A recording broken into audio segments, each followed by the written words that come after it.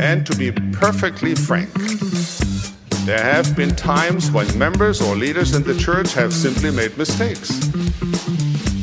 There may have been things said or done that were not in harmony with our values, principles, or doctrine. Brothers and sisters, stay in the boat. Use your life jackets. Hold on with both hands. Avoid distractions. Give Brother Joseph a break. Some have asserted that more members are leaving the church today and that there is more doubt and unbelief than in the past. This is simply not true. The Church of Jesus Christ of Latter-day Saints has never been stronger. How can homosexual members of the church? First, I want to change the question. There are no homosexual members of the church. Questions are honored, but opposition is not. I think we'd also have to be honest. There may be some of these questions that there is no answer to. Yes. Those, I think, will be the ones we avoid. Doubt your doubts.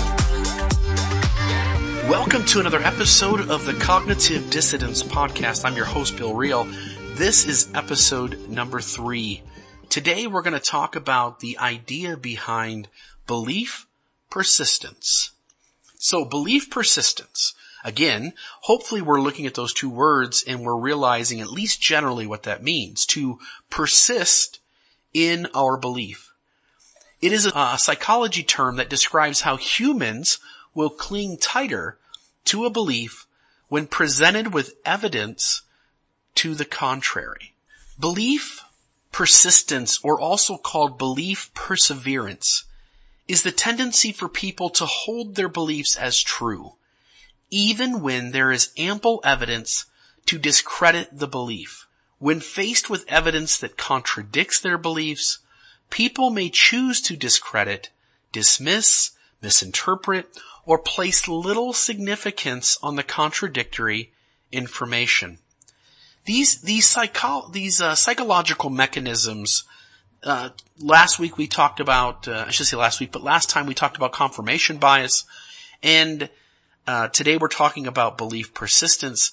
These psychological mechanisms deeply affect us as human beings. Like, we like to think we're rational, that human beings are reasonable, rational animals.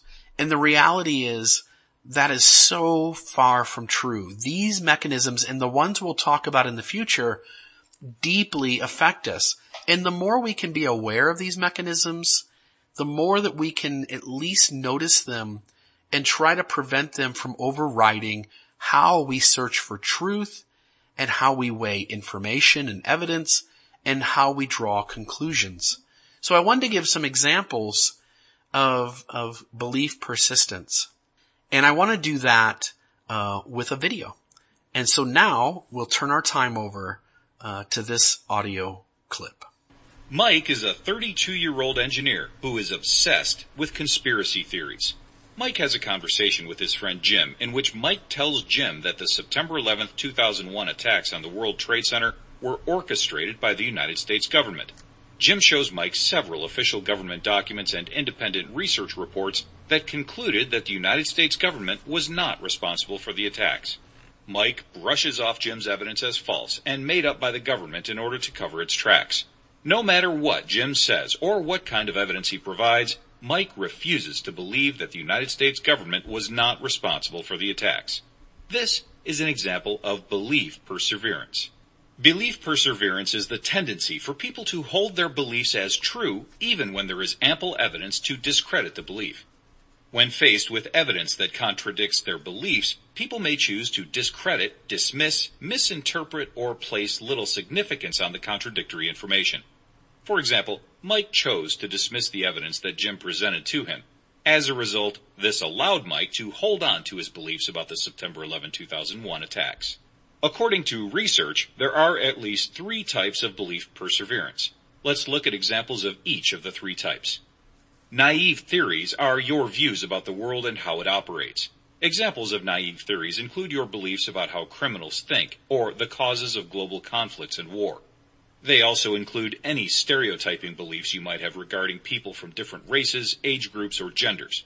For example, Tom might believe that all welfare recipients are African American women, despite being presented with facts that show that the majority of welfare recipients are Caucasian. Self-impressions are beliefs about yourself. Examples of self-impressions include your beliefs about your intelligence, athletic ability, and personality. For example, Carrie might believe that she is a good skier, despite the fact that she has never been able to ski for more than a few seconds before falling down. Social impressions are your beliefs about other individuals. Examples of social impressions include your beliefs about your mother, your teacher, and your boss. For example, Bill might believe that his teacher dislikes him and is purposefully failing him. Since I'm Bill, let me jump back in. So the idea that we believe, like in school, that our teacher just doesn't like us and they're failing us. I remember being in 11th grade. No, it would have been my senior year. Sorry. So I'm in 12th grade. And my English teacher, I'm not doing that well in her class. And I think she doesn't like me. It's the reason I'm not doing so good. And so I end up having a conversation with her one day after class. And I leave a safe space for my mind to be changed. And she spoke so highly of me.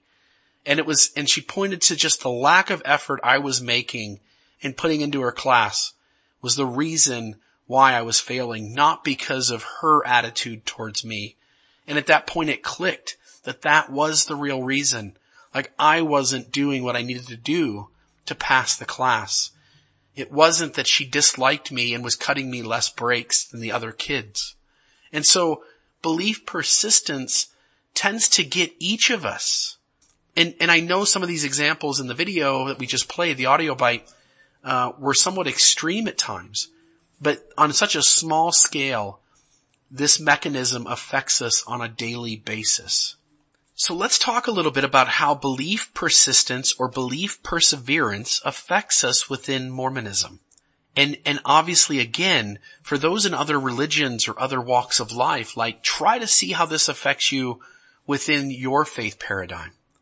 And we ought to notice that even when another conclusion is more reasonable, we choose to persist in holding and defending our present beliefs. For instance, when we look at our modern day prophets, the modern day leaders of our church, in Mormonism we believe these men to be prophets, seers, and revelators. We relate them to the Old Testament prophets. We look at Moses, Noah, and Abraham, and we say our current leaders are just like them. And yet when we look at the supernatural acts and the experiences that come off those two groups, if we take a step back and don't feel the need to defend our present beliefs, like do we realize that there's very big differences between those two groups? And the question becomes, is it our need to hold on to the belief that those two groups are identical, that we come up with ways in which to explain those differences away, to ignore them, to dismiss them, to not go there and have a conversation about them? Another one is the Book of Mormon. It is a book of scripture that Mormons use, and they believe that this book was written by ancient prophets in the Americas 1,000 years ago. And once you realize that, and then you look at the book and you say, are there signs of 19th century material in that book? Now, those who are overwhelmed by belief persistence will find ways to dismiss, discredit, distance themselves from that concept. And what they will do instead is they'll say, like, I'm not giving any weight to that information.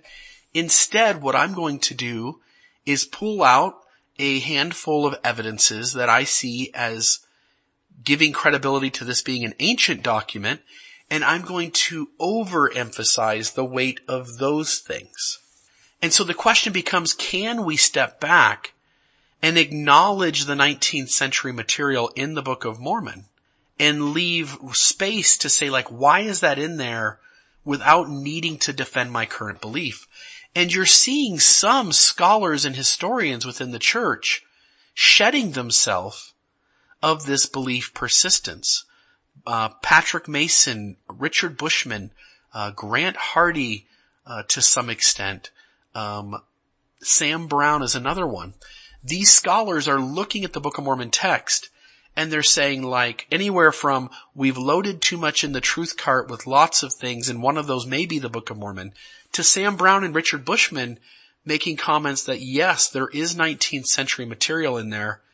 It's bigger and more extensive than we currently have explanation for. So we need to step back and revise our explanations. When we look at Joseph Smith, we've put him as a leader of our church. For those who aren't Mormon, Joseph Smith is the founding prophet. And really everything in our faith hinges on him. And so while Mormonism is willing to let Brigham Young be a severely flawed individual and letting prophets after him be severely flawed, Mormonism is very reluctant to allow Joseph Smith to be a deeply flawed individual. And so when Joseph is having relationships with a 16-year-old maid in his home in 1833, her name is Fanny Elger, and Emma is unaware of the relationship until she sees the two of them alone in their barn.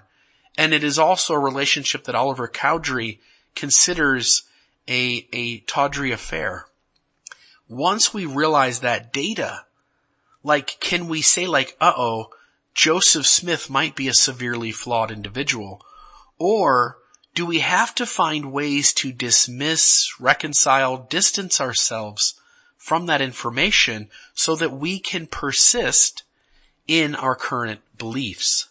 Do we look at the church as a whole in the things that it avoids talking about versus the things that it chooses to emphasize as an institutional belief persistence?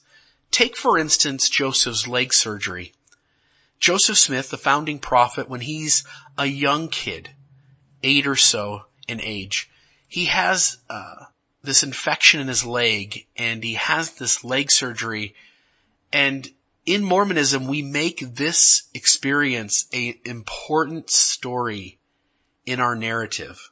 It is an important story that we tell all the time, that members of our faith know this story. And yet when we look at Joseph Smith's practice of folk magic and treasure digging, two things. One, it's a much more prevalent, extensive experience in his life. And two, it has a much larger effect on who Joseph Smith is and how the restoration comes about.